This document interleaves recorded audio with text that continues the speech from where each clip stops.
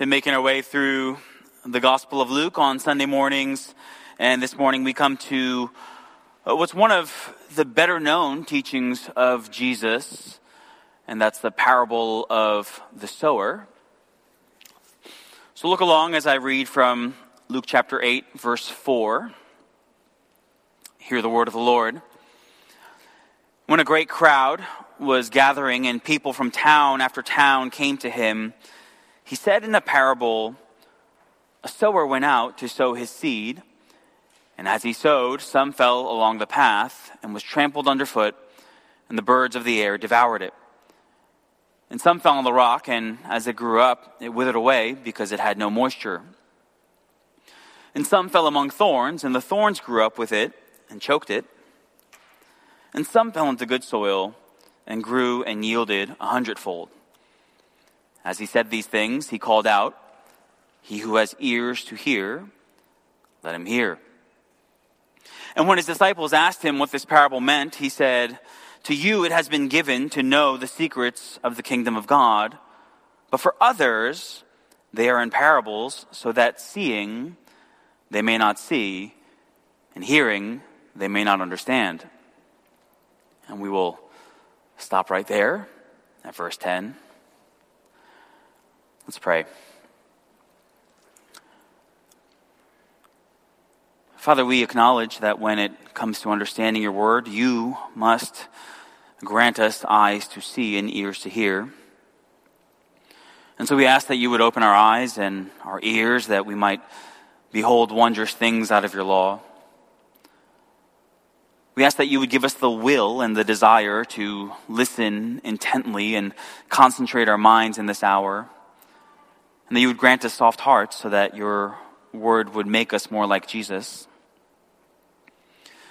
We pray that the Holy Spirit would work in the hearts of your people, that even in listening to this sermon, your people would be drawn to worshiping and praising you. And we ask all this in Jesus' name. Amen. So the parable of the sower, and you'll notice that we stopped reading before we got to the explanation of the parable that Jesus gives in the following section, because the plan is to get to the explanation next time.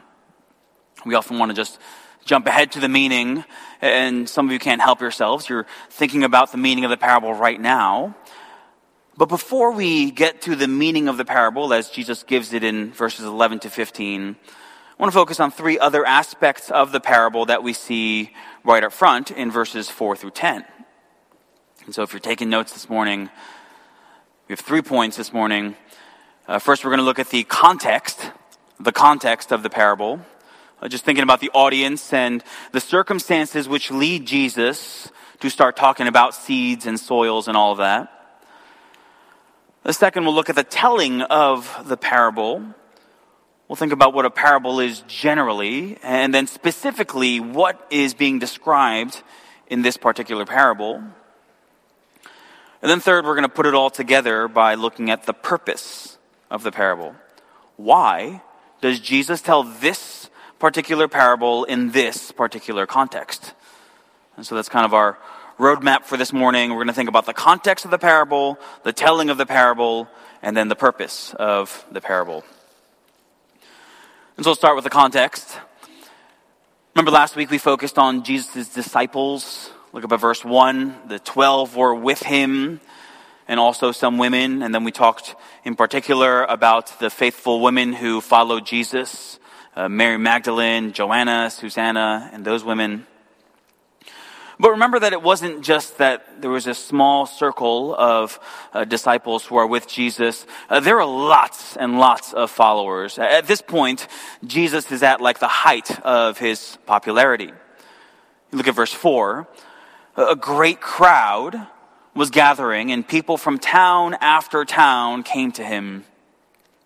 I don't know why the ESV uses the English word town in verse 4, when it uses cities in verse 1. It's the same Greek word, and the way the ESV translates it, we kind of lose that connection. The picture you should have in your mind is that Jesus is going from town to town, proclaiming and bringing the good news of the kingdom of God, and then the people from those towns are following him. And so it's like with every new place that he goes, even more people begin following. And so at this point, there are thousands upon thousands of people in the crowds. The feeding of the 5,000, that's going to take place in the next chapter of Luke, right? That's 5,000 men. You add the women, you add the children, you do the math. We're looking at upwards of 20,000 people.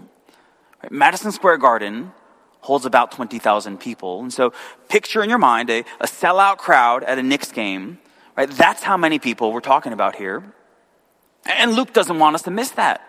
The crowd is vitally important for the context of everything that's going on here. And so just look at the repeated references that Luke is going to make in these next two chapters to these crowds. Just rapid fire here. Luke 8:19. His mother and his brothers came to him. They could not reach him because of the crowd. Verse 40. Now when Jesus returned, the crowd welcomed him, for they were all waiting for him.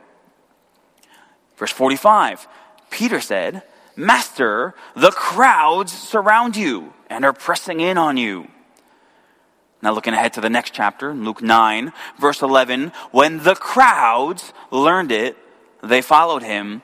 And then again in verse 37, on the next day when they had come down from the mountain, a great crowd met him. You see what I'm saying? Everywhere that Jesus turns, in every narrative, the crowds are there, and Luke wants us to know it. But here's the thing about these crowds, and this is really important for us to understand. Most of the people in the crowd, they're drawn to Jesus as a spectacle, but they don't actually believe. Some of them have truly believed in Jesus, right? They really believe that he is the Messiah. They really believe the good news of the kingdom of God that he's preaching. And so as a result, they've given their entire lives to him. And so in that category would be the 12, minus Judas, of course, and the women of verse 3. But that's not true of most of the crowd. There's thousands of people, a sellout game at Madison Square Garden, but most of them are there because they're just amazed seeing what Jesus is doing. They're entertained by the miracles. They're captivated by the teaching, but there's no faith. Maybe they even call Jesus Lord, Lord, but they don't actually care to do what he says. And so they're physically present as the crowds, but their commitment to Jesus is, at best, superficial. And it's these superficial disciples who are going to soon turn away from him, like the ones described in John 6. After this, many of his disciples turned back and no longer walked with him. And in addition to those folks, well, there's some in the crowds, like the Pharisees and their followers, who are openly antagonistic towards Jesus. Like they're only there because they're trying to trap him and they're trying to destroy him. They think that Jesus is a glutton and a drunkard, and so they outright reject him and his teachings as blasphemous. And so point number one, the context of the parable, you've got these huge crowds following Jesus' every move, but the majority are superficial followers. And there are even some there who are openly opposed to him. It's just this small minority of actually faithful disciples. And so here's a natural follow-up question. Why? Well, why is there such a variance in the crowds? I mean, they're all seeing the miracles, right? They're all seeing miracles like the healing of the centurion servant, and they're all seeing miracles like the raising of the widow's son. They're all hearing the same good news of the kingdom of God preached as Jesus goes from town to town. They're all listening to the same teaching, the Sermon on the Plain, the Beatitudes. So what's with the different responses? Why are some particularly the tax collectors and sinners, why are they receptive to Jesus' words, while others, think of the Pharisees and the scribes and the lawyers, why are they in opposition? Or to put it another way, why, if this is the Son of God and his teachings have undeniable authority, no one ever spoke like this man, and his miracles are undeniably powerful, we've seen extraordinary things, then why is it that the number of ultimately faithful disciples with Jesus is so small? Or we might ask the question this way, in our context, why, if Jesus is the Lord of the universe and the gospel is the good news of salvation, why do so many continue to reject the gospel? And so it's in that context, the context of great crowds, but mostly superficial and even antagonistic crowds, that Jesus speaks this parable. Point number one, the context of the parable. Which brings us to point number two, the telling of the parable. Look at the end of the verse 4. He said, in a parable. So what is a parable? Oh, the word parable literally means to throw alongside of. Like how you might put two things side by side in order to compare them. Yesterday morning, I was trying to put the clock back up on the wall in Haldeman Chapel. I could not reach the hook. And so I called Dan Jacobson over, and I said, Dan, can you help me out here? And he did it with ease. So I had Dan stand next to me, and I had us both reach as high as we could. And it's not just that Dan is taller than me, although he is taller than me. It's that his arms are much longer than mine. Right? And you can clearly see that as we stand side by side and we both reach up in comparison. That's basically how a parable works. It's a story from real life, a real life scenario, being thrown alongside a spiritual reality, side by side in comparison, in order to teach or illustrate some spiritual truth.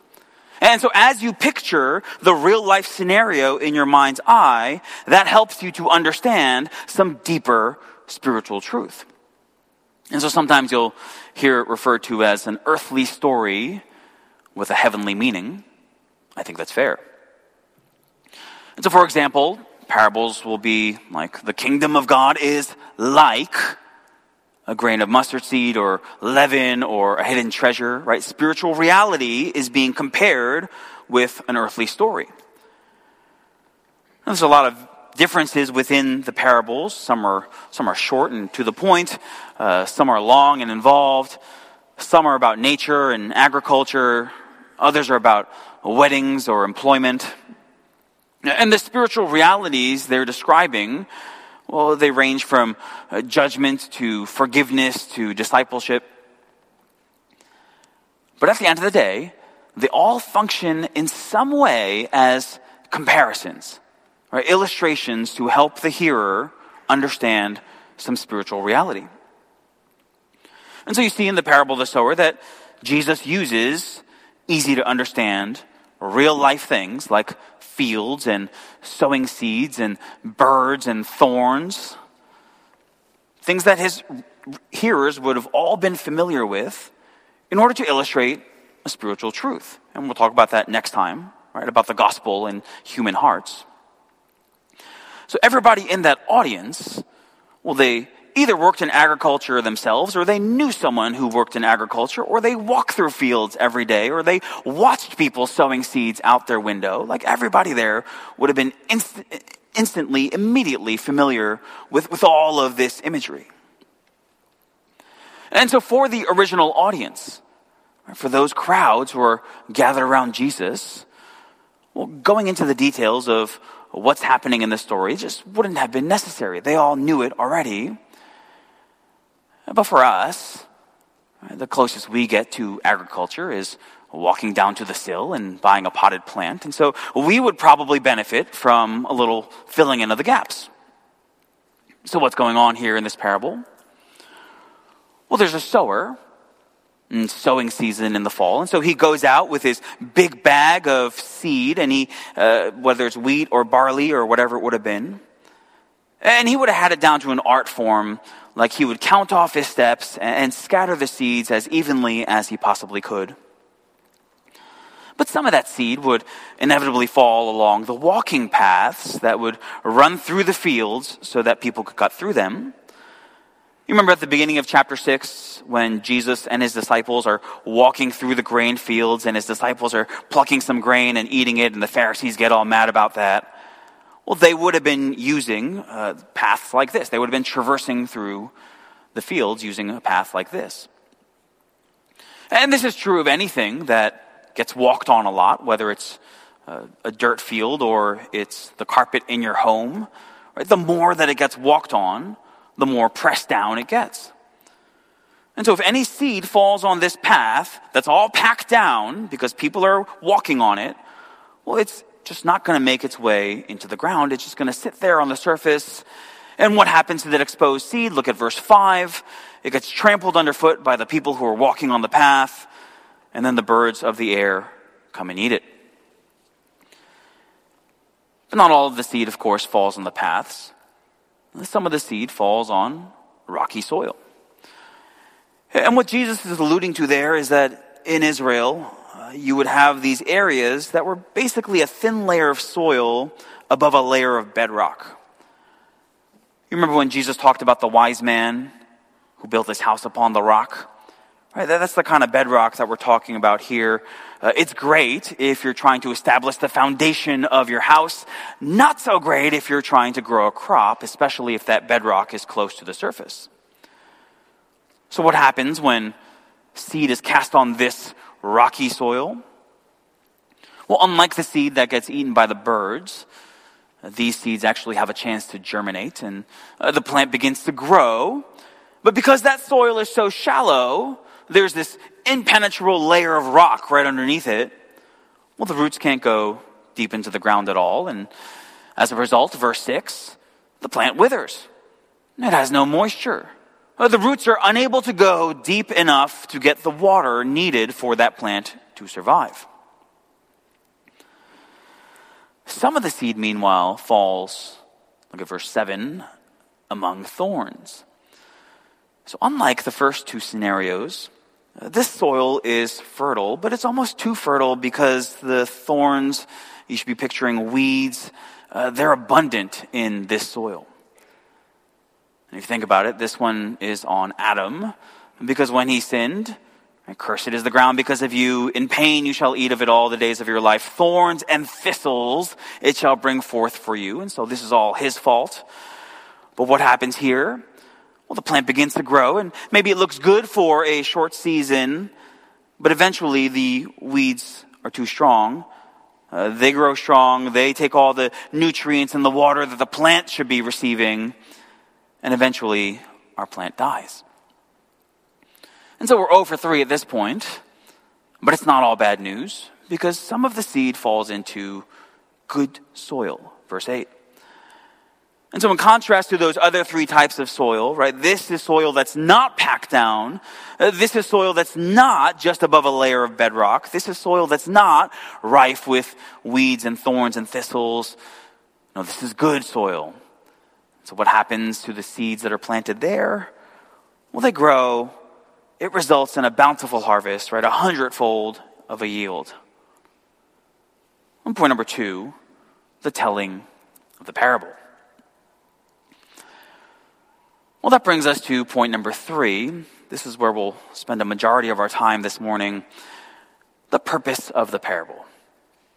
Why does Jesus tell this parable in this context? Now, maybe you say, well, that's obvious. To teach the spiritual truth that when the word of God is preached, how it's received depends on the person's heart. That's true. But let me ask you a question. How did you know that?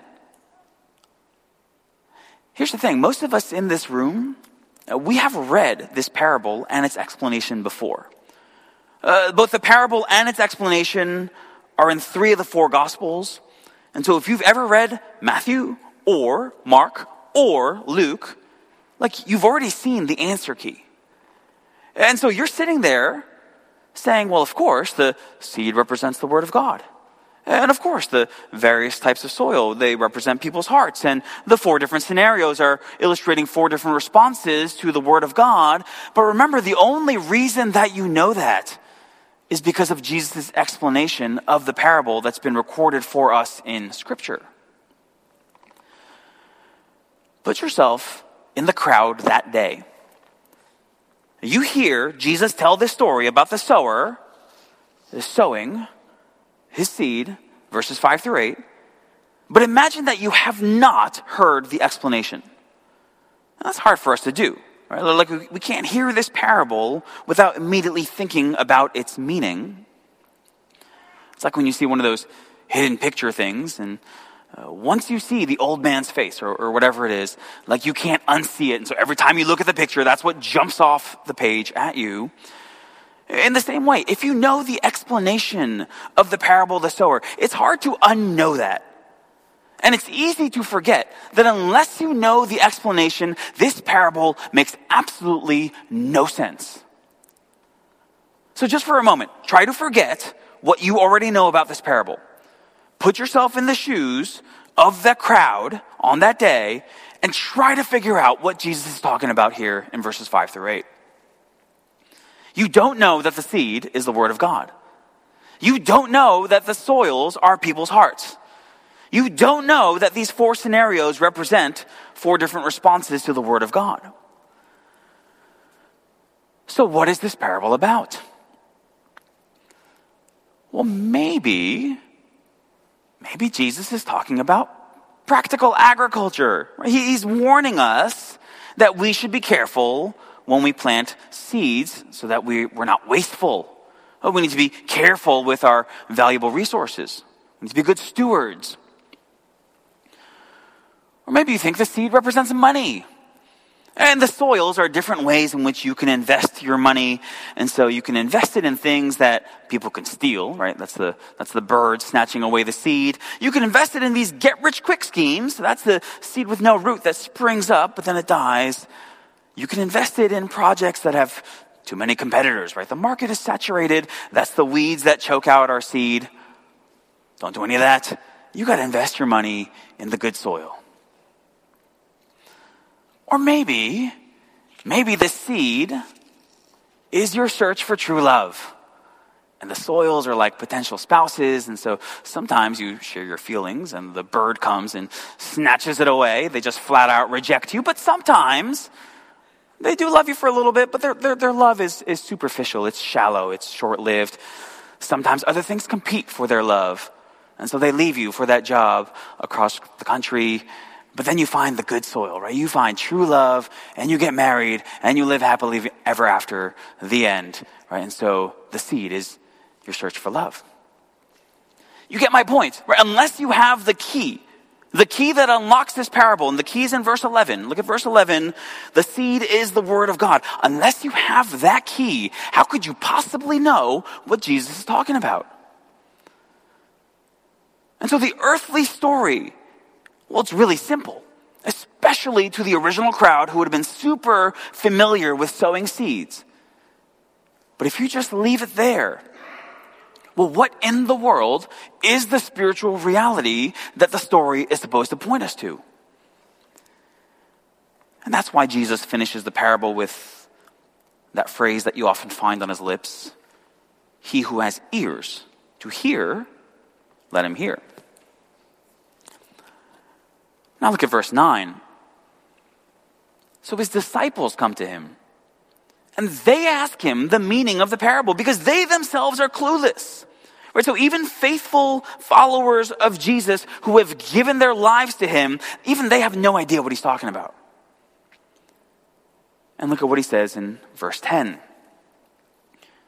To you, it has been given to know the secrets of the kingdom of God, but for others, they are in parables so that seeing they may not see and hearing they may not understand.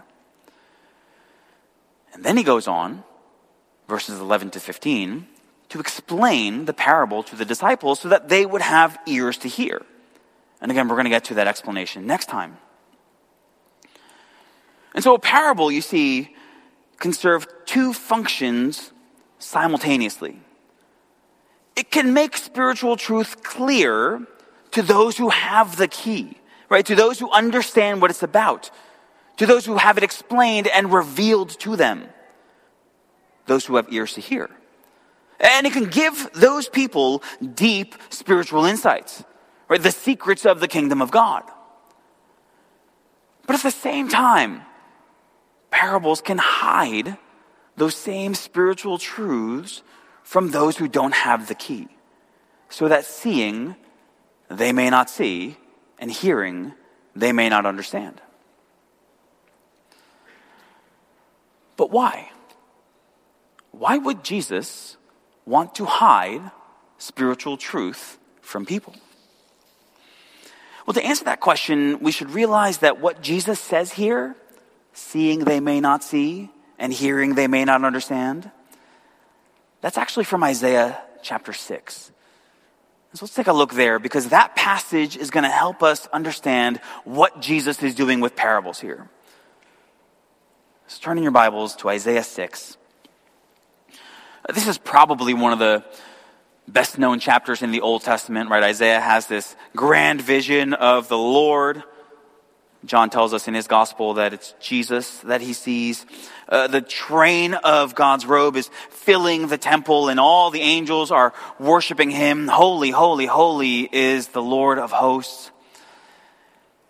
And Isaiah he's in the presence of holiness here. He's convicted of his own sin. Woe is me, for I am lost. I am a man of unclean lips. For my eyes have seen the King, the Lord of hosts.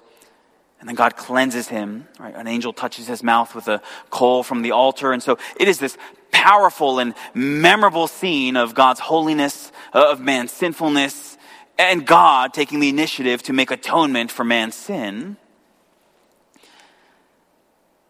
But the chapter doesn't end there. So look at the rest of the passage, starting in verse 8. And I heard the voice of the Lord saying, "Whom shall I send, and who will go for us?" Then I said, "Here I am, send me." We say, great.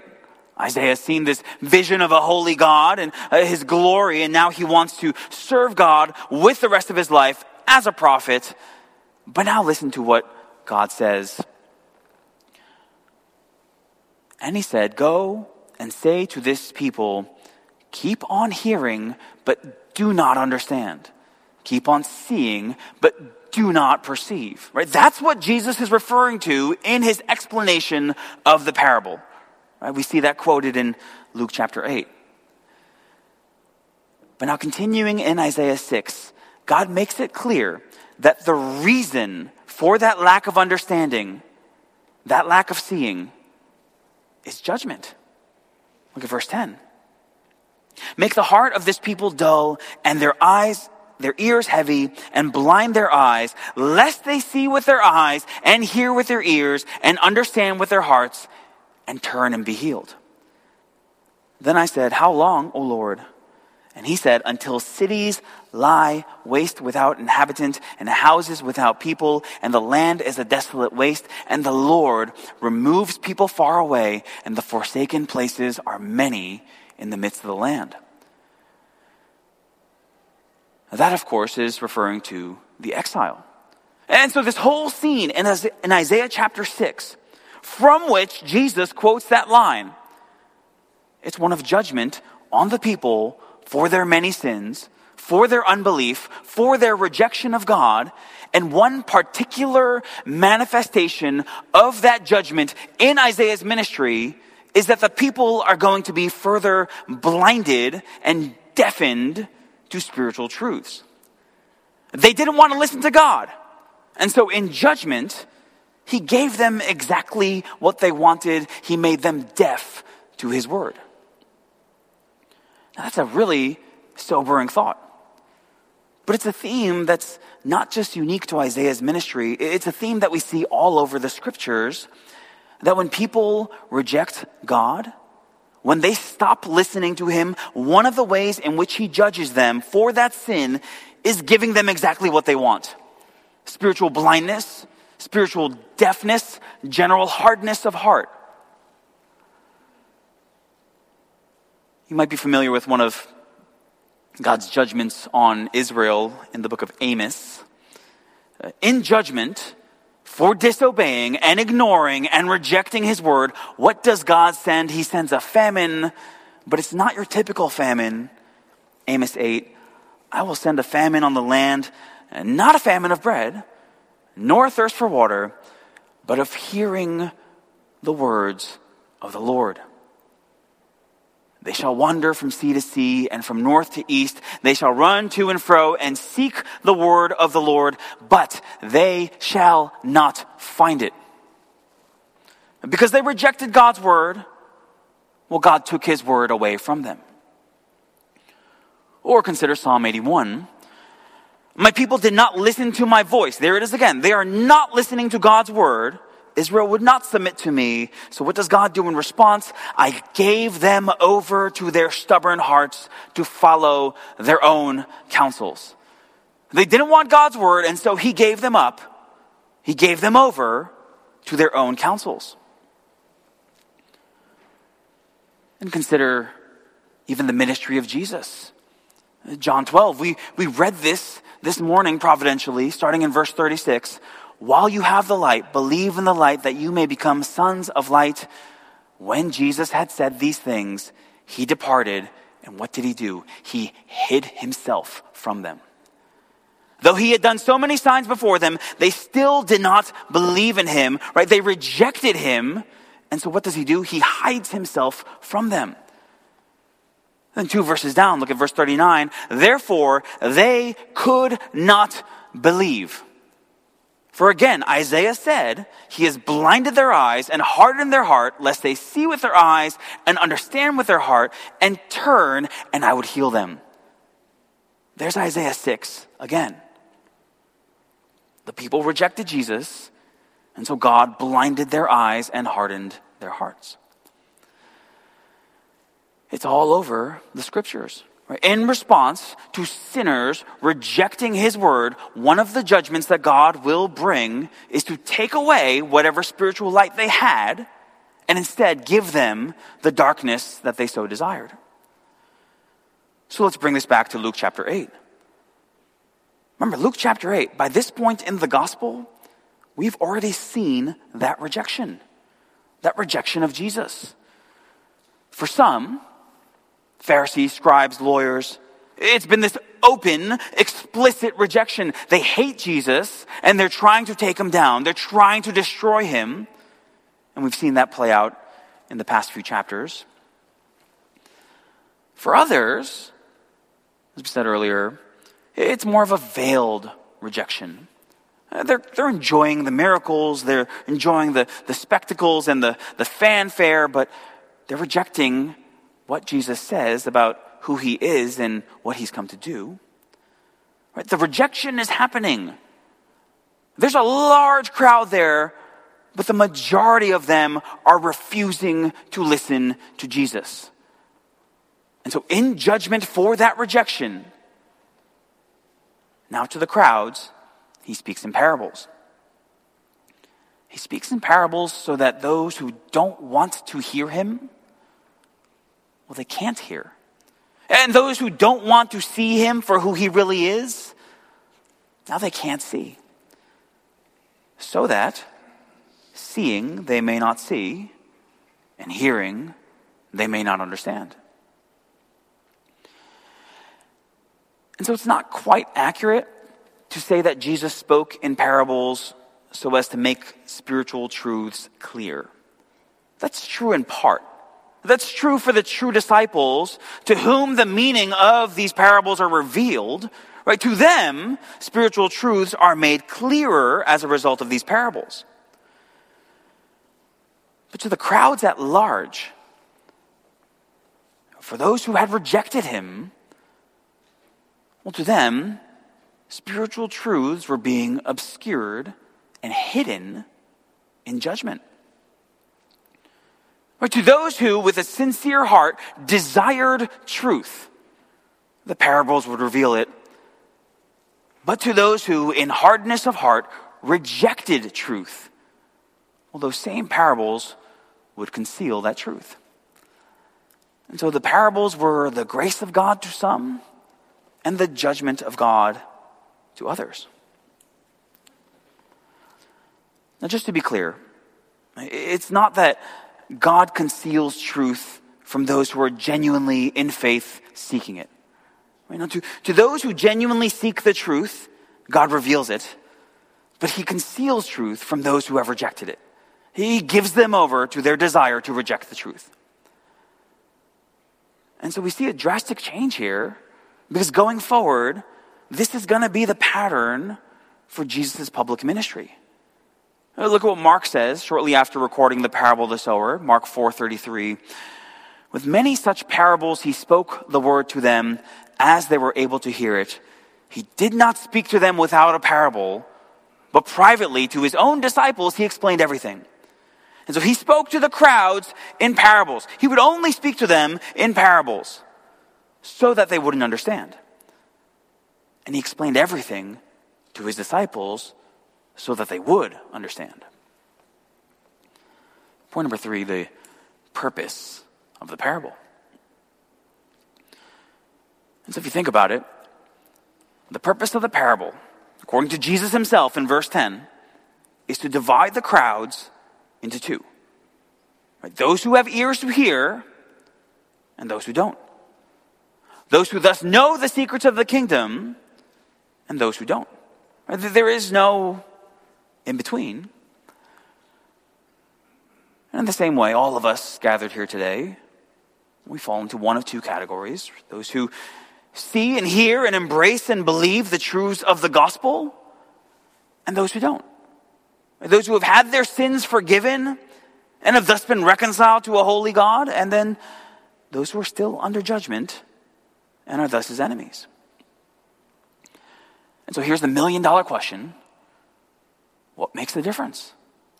Why is it that some people have eyes to see and ears to hear and thus believe the gospel, while others continue in their hard-hearted rebellion against God? Is it intellect or moral character? Or is it your family background? Is it that makes the difference? What makes the difference? The answer is in our text. Look again at verse 10. This is Jesus speaking to his disciples. Jesus is speaking to those who do have eyes to see and do have ears to hear, unlike the rest of the crowds. To you, it has been given. To you, it has been given to know the secrets of the kingdom of God. And so what makes the difference? It's God's grace. It's God's giving. To some, it has been given, while to others, it has not. You see, it's not like there are good people who honor God with their lives, and there are bad people who disobey God. They reject God. And the good people, well, the good people hear God's word and they respond in faith. And the bad people, they don't hear God's word and they're condemned. No. All are sinners. All have rejected God. None is righteous. No, not one. No one understands. No one seeks after God. And so all are deserving of wrath and judgment. But the Bible teaches that in love, for reasons only known to him, God chose to save some, his elect. Not because of any intrinsic qualities within them, simply because of his free grace. And so to those, it has been given. A spiritual insight has been given. Faith has been given. Repentance has been given. Salvation has been given. Eternal life has been given. All of it as a free and undeserved gift from God. Right? That's the only difference.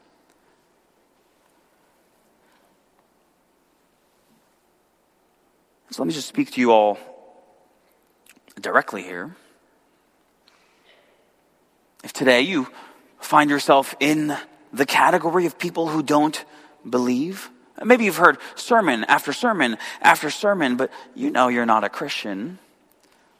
Well, the good news is that you can't do anything to save yourself, but our God is a merciful and gracious God who saves sinners. And so you can go to him. Today you can cry out for Jesus to save you. And if you're wrestling with questions like, well, how can I know if I'm one of God's elect? Well, friend, you just need to place your trust in his death on the cross for sinners like you, because Jesus said, whoever comes to me, I will never cast out. Like, if you truly cry out to him in faith, you've essentially answered the question. Yes, I am God's child. On the other hand, now friends, if today you find yourself in that other category, the category of those who believe, like you're different from the crowds, you've been given eyes to see, you've been given ears to hear, you love Jesus, you trust his gospel, you have eternal life in him, well, don't you dare make that a cause to boast or exalt yourself as if you had somehow earned it. A cause to look down on others. God, I thank you that I am not like other men. Had nothing to do with you, your intelligence, your character, your awesomeness. It had everything to do with the grace of God. Right? To you, it has been given. As Jesus says in Matthew 13, blessed are your eyes, for they see, and your ears, for they hear. Blessed, for to you it has been given. Or look at how Paul puts it in 1 Corinthians. Who sees anything different in you? What do you have that you did not receive? If then you received it, why do you boast as if you did not receive it? Brothers and sisters, the realization that God is perfectly just to judge the sins of those who reject him, and that the only difference between you who trust in Jesus and the rest of the crowds who continue to reject him, the only difference is his grace reached down to you and gave you eyes to see and ears to hear. The only proper response is then adoration and praise and worship for the God who saved you. We sang it this morning. Why was I made to hear thy voice and enter while there's room, when thousands make a wretched choice and rather starve than come? Right, so thousands, the crowds, they are willfully making the choice to reject God. And as a judgment for that, God will remove his word from them. But those of us who have ears to hear, again, it's not that we somehow know better. It's not that we're smarter. It's not that we figured something out that the rest of the people just couldn't figure out.